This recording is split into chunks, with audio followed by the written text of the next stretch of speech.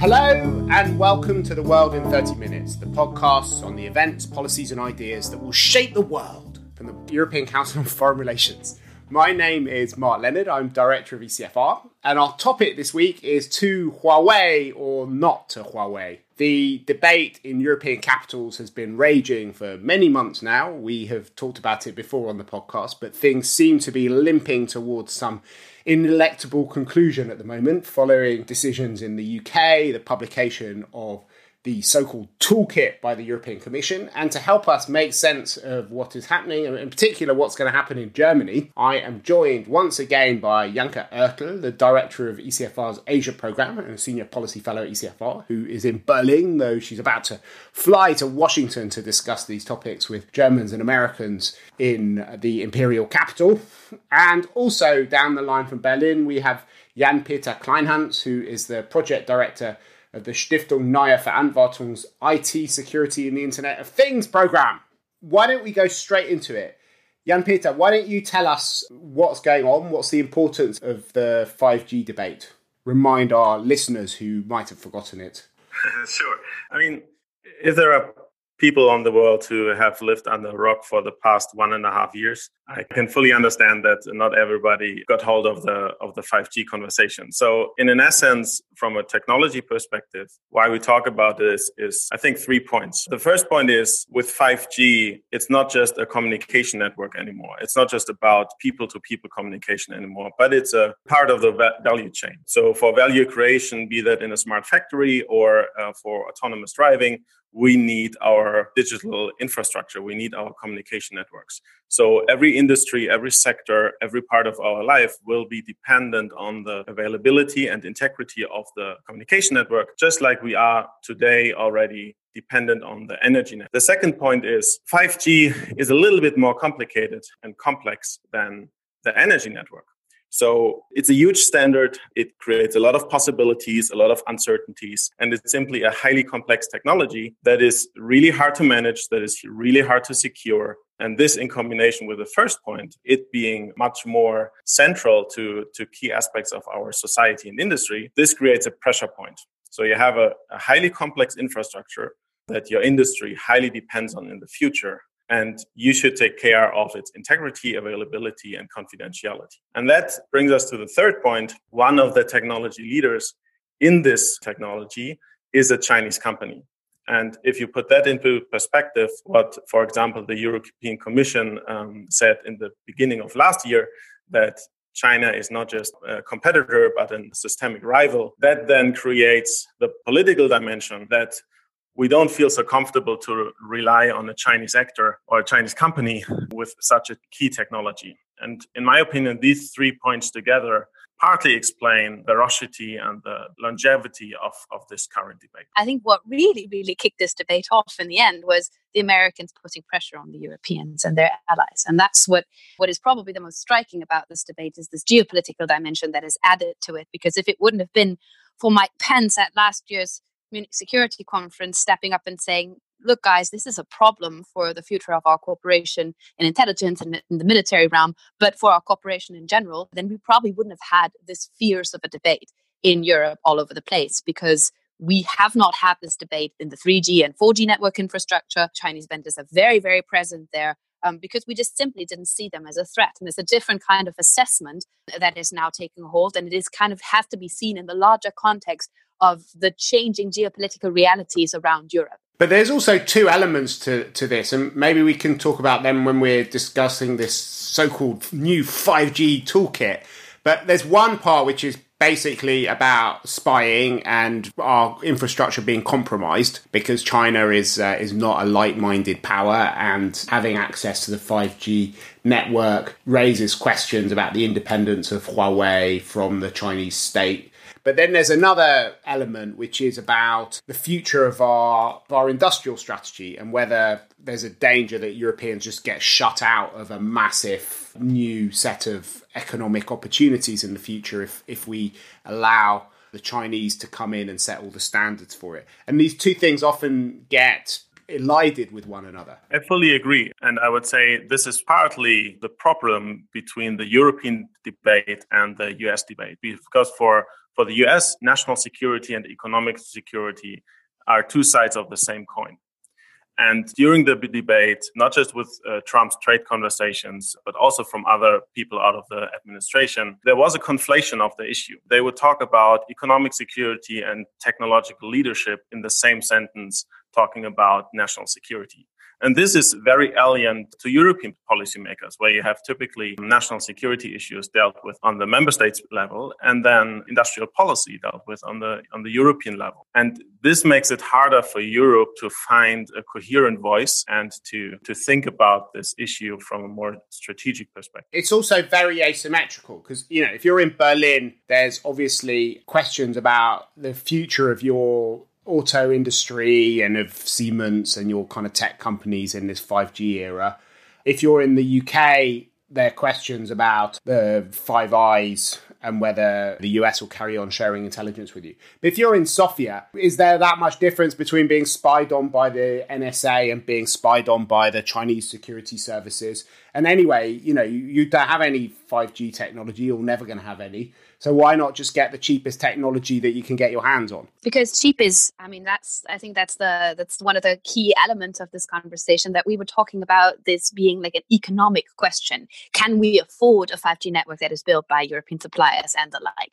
And I think this also conflates two different sets of debates. Why are Chinese suppliers cheaper? And why is this an economic problem in the end if we talk about technological sovereignty? We're talking about not only subsidies from the Chinese side, but also a sort of market dominance. If you can sell a lot of kit all over the world because you get preferential access to markets, or because it's part of deals that the government cuts, or because the government backs you up, then a certain degree of market dominance also allows you to set a certain price.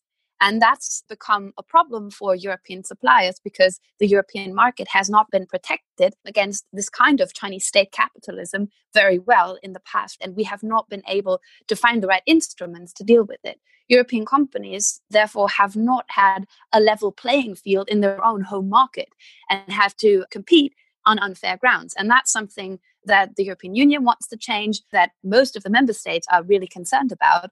Because it does matter whether you will be leading in key technologies, whether you have foundational technologies that are important for other future developments.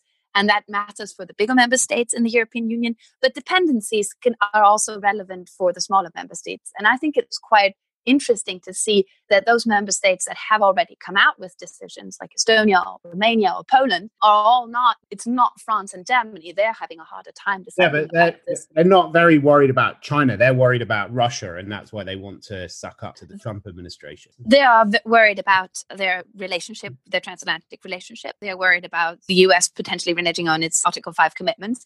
But this is all kind of, it's binding together. It's also not just about the potential of being able to spy on a network, but it's also about being able to control. I think that's what Jan-Peter alluded to in the beginning, to say, the access to a network, the access to communication, the availability of a network is key. And that's key for all of the economies in Europe. This is kind of the same baseline for the small and the big member states. No one wants to grow dependent on someone else, and no one wants their networks to be fully dependent on one supplier. That brings us into this question about the toolbox, which, for people who listened to earlier podcasts, you might remember us describing it. But essentially what happened when the 5G debate came up was it was a bit like the 2003 debate about the Iraq War, where different member states lined up with America or tried to protect themselves from America, depending on how much pressure the US could put on them. And there was absolutely no sense of a common vision about what was going on. And everyone ended up looking kind of silly and also having quite a lot of pressure put on them. And then after quite a lot of confusion, the European Commission was brought in to try and lay out some parameters for the debate, and they did a threat assessment exercise where they talked to all of the governments in 28 member states, as we still were in those days, and published quite an impressive report at the end of last year, which was looking at the vulnerabilities that we had, which covered a lot of the vulnerabilities we've been talking about so far. But then they also promised to publish a toolbox looking at what we could do about these vulnerabilities. Does one of you want to explain what's in the toolbox? Sure. Maybe for me, the toolbox exemplifies the discussion that we had so far.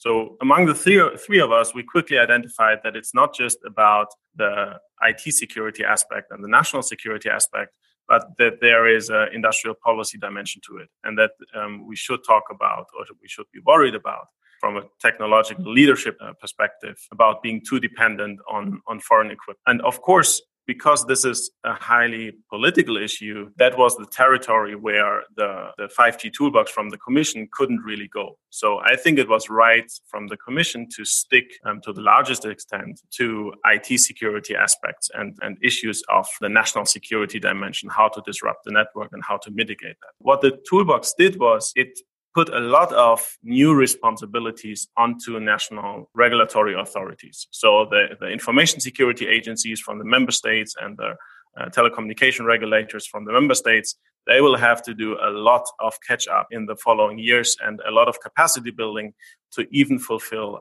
half of the new requirements that are put onto them with this 5G toolbox, if member states choose to implement those. It focuses on the full spectrum of insecurities in mobile networks. So it's not just about the vendor, but it's about operational procedures from the operators, how your risk management on the operators level looks like, how you deal with contractors, how you deal with third party or third level support, all of this. So I think it assesses the full spectrum of threats and deals with them in a very commission-like style. And that means we will put new responsibilities to member states and we ask them to do stuff. This is why I have this kind of snarky comment. I think the Commission fell into the trap of assigning responsibilities that you yourself don't have to do the work for. I'm a little bit worried that the 5G toolbox sounds very strong on paper, but I want to see an evaluation in 5 years. How many of those measures got actually implemented in the real world? And about that, I'm highly skeptical. Jan Peter, you make it sound very nice, but it was super abstract the way you described it. So I got no idea what any of these measures are. What kind of stuff could people do? And does this actually mean that there will be some consistency between member states about whether you let Huawei into your system or not? The 5G toolbox gives member states, it cannot be, none of the measures are mandatory in the 5G toolbox. Because at the end of the day, just like Estonia or Poland or Romania did, at the end of the day, as soon as a member state frames this as a national security issue, they can deal with it in their own way. What the toolbox did was it said, for example, that national operators have to have certain risk management in place, or they. What does that mean, risk management? It's well, a simple thing. For example, the question: who is allowed to install a software update to the base station? Does it have to be the operator, or can the operator give direct access to the vendor? So that the vendor then from a remote place somewhere in the world. So is the vendor Huawei? For people who aren't experts, who knows what the difference is between operators? What Deutsche Telekom and the vendor is Huawei? Is that what you're saying? Or? Yeah. So let's take the example of Vodafone. Vodafone needs to update 10,000 base stations. The question is now, what is a base station? Can you explain these things? Because not everybody spent their life looking at telecoms engineering. So if you look to any top of the roof in your city, then you see antennas on these roofs. And these are not from the houses, but these are from the mobile network operators. These antennas on the roofs are the base stations, basically. And the base stations then connect typically with a fiber optic cable to the server network of that operator. So when you do a call like we do right now, actually my radio waves go to the next antenna on the roof, and from there they go through a cable to the operator's network, and from there they go to the internet. And of course, a lot of things can go wrong on this way from a security perspective. So for example, how well did the operator secure his own network? So for example, could an adversary build up his or her own base station and then take over a region or capture a region in terms of communication calls? Or can I just tap into the network of the operator and listen to all conversations? So in that sense, the big challenge is, what are the mandatory requirements to operators how to secure their network? and how secure the each equipment is, each box is that sits on the roof or that sits in the basement of Vodafone or Telefonica. And in order to have security, that means that Huawei should not be allowed. Just to be super concrete about this, because does the toolbox say anything about whether Huawei should be allowed to install software on the base station? So in the entire toolbox, you don't read a sentence that Huawei shouldn't be allowed to participate. Okay. Or ZTE, the other Chinese vendor, shouldn't be allowed to participate.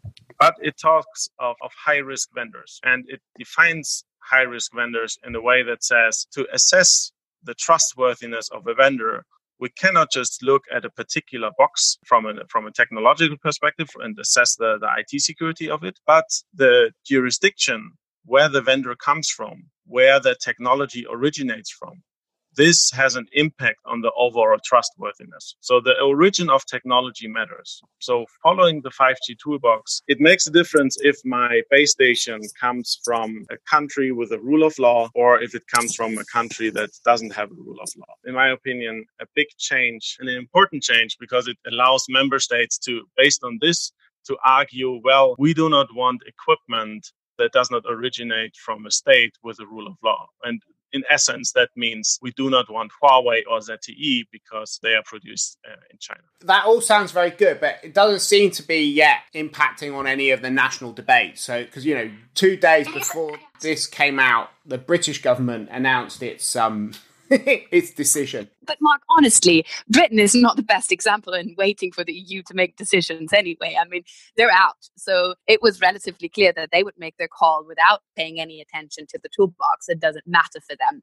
Also, there is a very specific British attitude towards this, basically saying we have the best intelligence and whatever we decide could be good for us. But since all of you other European states do not have the same level of intelligence and testing and cybersecurity that we have, this is all not recommended for you in the first place. So that's been the British attitude from the start towards this topic.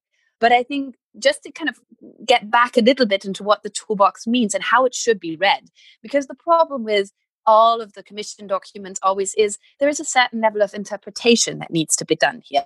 There are things that the Commission can do, and there are things that the Commission cannot do. And in this context, I think the toolbox is just the end of an entire set, or it's just a step on the entire set of documents that we've seen since the beginning of last year, where the strategic outlook document that was mentioned earlier already said we have a systemic rival in China, where then legislation on investment screening was introduced on an EU level, where defensive measures were strengthened with, and the risk assessment was put into place to basically say, okay, so what is the challenge that we're facing here?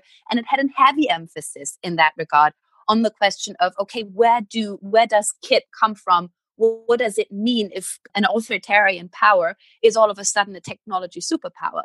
This is all kind of the subtext of this. And the toolbox is just part of that, and it has to be read in that context. It makes a specific reference to the investment screening mechanisms. It makes a specific reference to trade defensive measures. It makes a specific reference to anti-subsidies. It has a very, very clear table in it that basically says, okay, these are the risks and these are the mitigation measures. And for the question of state interference through 5G supply chain, the only risk mitigation measure that is basically mentioned is third-party suppliers and the question of how to deal with third-party suppliers. So I think it has to be like deconstructed a little bit to see what is actually mentioned. And what Jan-Peter is saying is very right. It offers help for the member states that now have to make a decision. This still remains a national decision. It will not become an EU decision unless the member states decide that at some point. And so member states kind of can get their arguments right. They can make an argument with this toolbox for including Chinese vendors in limited parts of the network. They will not be able to make an argument on the basis of this toolbox for including Huawei and ZTE KIT in the core of the network. That is basically eliminated in this toolbox. Now, they don't have to pay any attention to it. While you're talking, Janke, because like the core and the periphery of the network is the sort of stuff which has been bandied around for months without anyone really understanding what they mean. Can you explain them? Deconstruct that a little bit as well? Of course, Jan-Peter is more the technology expert, but maybe I'll try to say it in a way that is kind of the easy version of it. In the 3G and 4G infrastructure, basically, we had the antennas out there in the field and the core network.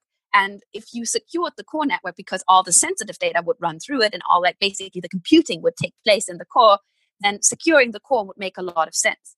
Now in 5G, computing moves to the base stations. Basically, they become smart. They become little computers, and computing takes place outside of that historical core. Basically, the core moves to the outer rim of the network. Our core functions move to the outer rim of the network so that computing can take place much closer to the end user. And what that does is it allows actual 5G functionalities. It allows for low latency. So no delays in the communications. And it allows for this enormously high speed that you need for things like autonomous driving. If a child runs across the road, it matters that the car has to react in milliseconds. This kind of low latency, you can only make that happen if that computing takes place so close to the actual place where it's happening. So you were saying that nobody's going to be allowed to get the thing in the core, but you're saying there is no core anymore. Everything's now core. Because we will not have a 5G standalone infrastructure immediately. It will be a 4G infrastructure and then a 5G infrastructure kind of mounted on top of it and slowly moving towards 5G. So in the current system, we can still have a 4G core and a 5G radio network. And that kind of, you can do that. But it will not lead to a long-term solution where you can actually then have the full functionality of the 5G network. And the sensitive parts of the network have not been defined as just the core in the toolbox, but they've also been defined as the access part of the network, deliberately because 5G functionalities are different. So there are two big member states, one ex-member state and one actual member state that we always come back to, which is the UK and Germany. If you take everything you've said, it sounds like you're both quite sceptical about the British decision. Is that right? And what's wrong with it? Peter, do you want to go? Sure. So with the UK's decision, I think it has to be put in perspective, and you cannot compare the 5G toolbox from the European Commission with UK's 5G strategy, simply because every national network or every country is kind of unique. That's kind of obvious. But if we look at the case of the UK has, on the technical level, the most expertise with talking to the operators and assessing the security of each of its operators. So that has been done historically since more than 10 years in the Huawei Cybersecurity Evaluation Center. So I would argue that maybe even in the world, nobody else has as much insight into the daily struggle of operators than the UK. So a lot of technical expertise. On top of that, they never ever allowed ZTE to enter the market from the get-go, because they said our whole approach is focused on mitigating the risk of one high-risk vendor, and this is Huawei. If we allow ZTE to enter the market, our entire approach falls down and doesn't work anymore from a risk mitigation perspective. That's the second thing. And the third thing is they strongly believe that you can separate the core and the access network, and they continue to treat the core network very differently than the access network. I think in their particular circumstance, it makes sense to do this simply because of the level of expertise that they have. But comparing the Europe's strategy or the 5G toolbox with UK's is kind of comparing apples and pears. I'm just wondering whether you think this is a crazy decision that the UK's made or a good decision. Sounds like you think it was okay for the UK, but not for anyone else. Yeah, and I think the Brits haven't fully figured out what this means in operationalization terms in the end, because they have put a number to Huawei. They said they cannot have more than 35% of the access network. That's going to be really hard to control for. What kind of measures are you going to take to make that clear? How are you going to register where exactly Huawei kit can be employed? They make an argument for saying high-risk installations like nuclear power plants or military installations need to have more secure kit. Now, I really find that problematic from a democratic perspective to basically say to certain constituencies that their networks need to be a little less secure because their communication is a little less important. So I think that all this has not been finalized yet and not really thought through how in operational terms this will actually be structured and what this actually means. Also, there's still a parliamentary debate also in the UK going on about this, and that shows us how difficult this decision in the end is, because it boils down to a question of where do you want to position yourselves vis-a-vis China. And that has become a harder and harder call. Though the British parliamentary debate has changed somewhat. It's going to be more like the French parliamentary debate and a bit less like the German one, I suspect, with Boris Johnson's new majority. Should we move on to Germany? Because that is the kind of nuts and bolts of this, and we've only got a few minutes left. And Germany still hasn't sort of decided yet and is in the kind of last stages of a huge psychodrama where Angela Merkel seems to be tempted by going down a sort of British route. Boris Johnson, as we know famously from what he says about cake, has never met a binary choice that he really liked. He always wants to have his cake and eat it. And Angela Merkel seems to be in a similar place. But yet, bit by bit, the political landscape around her has been trying to force this binary choice upon her. The other political parties being very critical of where she wants to go, and now her own MPs, including our co-chair Norbert Röttgen and the German Industry Association, all raising big questions about allowing Huawei into the network. Can you tell us where we're at and what the kind of decision point is and how you think it's going to play out now? So where we are at the moment is that we have basically done the assessment in the government. Everyone has come out with their positions on this. The only one that the Germans are waiting for at the moment are the Chancellor and parts of the Christian Democrats. So the Social Democrats have basically said, we want all Chinese kit out in 5G networks. They have been very, very clear about this. So has the Social Democratic-led foreign ministry, but so have also been the services, relatively clear in their position. The Ministry of the Economics and the Ministry of the Interior have been less clear in their positioning, but slightly tending towards a limited role for Huawei. And it boils down to a parliamentary debate in which we have the Liberals and the Greens and the Social Democrats all in favor of a very restricted role or an exclusion of Huawei, and the Christian Democrats kind of being split in half. So it will depend on how the chips will fall over the next few days, likely. There was an initial call by Chancellor Merkel to say we want to decide this only after the council meeting in March. I think there's not that much time left. A lot of pressure is being built up at the moment to come to a quick decision, because what we are seeing is that the rollout needs to happen. The spectrum has been auctioned. People want to roll out 5G. The operators want to roll out 5G, and they cannot wait indefinitely for the CDU to make a decision. So this is where we are at the moment. It's still kind of on the edge. We still don't know. But it could well be that Germany takes a different course than the Brits. So what would that course be then? Completely excluding Huawei? Yeah, a de facto exclusion is still on the table. So is a limited role. Define a limited role, because the UK is a limited role if it's only up to 35%. That would be like putting yourself in the exactly same problematic situation. And maybe Jan-Peter can say how well we would be equipped to deal with something like that, a 35% role of Huawei in the access network, for example. Jan-Peter, do you think that's a possibility for Germany and our security services to actually deal with that? To be honest, I think it would be a huge step forward from right now, because if we look at, for example, our largest incumbent, Deutsche Telekom, they have almost 70% Huawei equipment in their radio access network. I would be happy about a mandatory requirement that says not more than 35 or 33% of high-risk vendors in your radio access network. That would be a huge step. But to take one step back and kind of assess politically the last 1.5 years, for me, what's striking, and I would be interested to hear what you think about this or how you assess this, Janka. For me, it's striking how differently the different member states dealt with the debate. And I think politically, the 5G debate blew up in the face of the Chancellery because they didn't deal with it quickly enough. And I think we would be in a very different position today if, for example, 1 year ago, February 2019, the Chancellery would have said, look, we understand there are different risks than just the IT security aspect of this. We set up a task force between the Foreign Office, the services, the Chancellery, and the Ministry of Interior, and they are assessing the requirements and they are assessing the geopolitical landscape. And by summer, we will have a decision. And then this would have allowed to get the microphones away from all the ministers, because over the past 1.5 years, I have the feeling that every minister in Germany who had the opportunity to speak about Huawei into a microphone did so willingly and often. And this made the debate highly political. So I'm looking at countries such as Sweden or Japan or also New Zealand and Australia who dealt with it in a much more quiet fashion and simply put in place a veto right for their security services to say, well, this particular upgrade we are not happy with. Dear operator, please go back and look for a different vendor. In my opinion, this would have saved us a lot of time and political hidden agendas and opportunism that we see right now. I agree with you that it would have helped us in kind of speeding up the process and getting to a solution.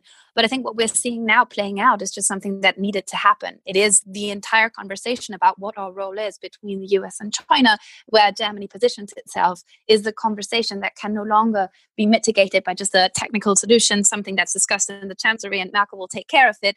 That's not the way this goes anymore. These cut down to the very future of what we are and where we want to be and how sovereign we can be in this new geopolitical climate. And therefore, I think it was a necessary societal conversation. And I'm very happy that the Bundestag got involved so much, because it actually puts these questions on the map of policymakers and really changes the way we talk about our relationship with China. And I think it was really a necessary step along the way of kind of maturing relationships and taking the China relationship away from just the economic dimension. And how humiliating will it be for the Chancellor if Huawei is kept out of the networks completely? I don't think this is really about humiliation. I think this is really about a political decision that has to be taken in a very, very complex climate. That's very nice, but it has been quite personalised, some of the way that it's been reported. I think it would be seen as a big blow to her. Yeah, I'm not so sure that our Chancellor really cares that much about that humiliation kind of dimension. I think she cares about other things.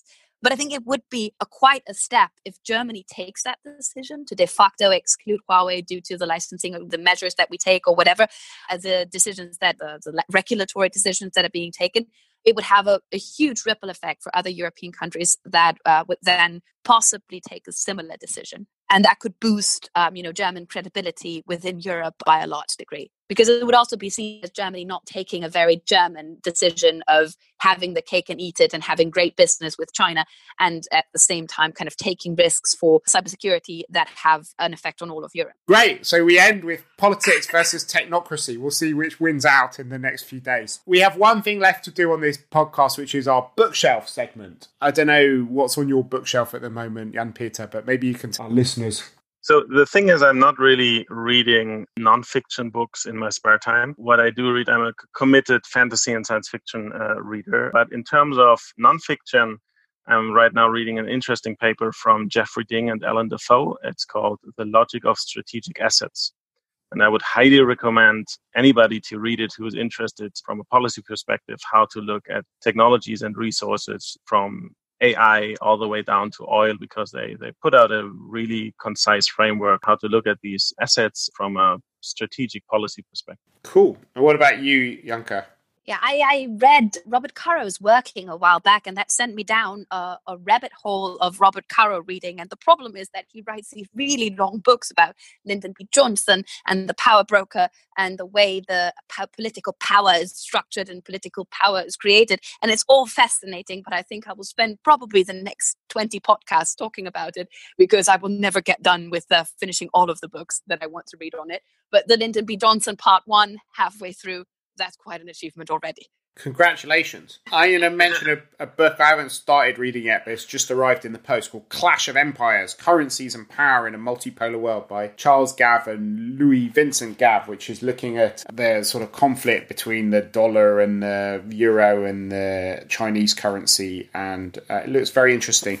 But also, maybe just because I've just come back from Lisbon, had a very interesting discussion with one of our colleagues there about Portuguese literature. And we were talking about one of the most wonderful novels in the world by Saramago, the former Nobel Prize winner, called All the Names. And I think obviously that book probably will both be more politically interesting, but certainly have a longer shelf life than any of the non-fiction books we mentioned. Thank you very much to both of you for such a fascinating discussion. If you've enjoyed listening to the podcast, please give us a fantastic review or a rating on whatever platform you're using to listen to this podcast on. Take to social media, let your family and friends and acquaintances and followers know about the podcast, because they deserve to be better informed about Huawei or not Huawei. And we will put links up to all the publications we mentioned on our website at www.ecfr.eu/podcast. The researcher of this podcast was Hannah Zofi Bowman. Our producer is Marta Saletti, and our editor is Marlena Riedel. But for now, from Janka Ertl, Jan-Peter Kleinhans, and myself, Mark Leonard, it's goodbye.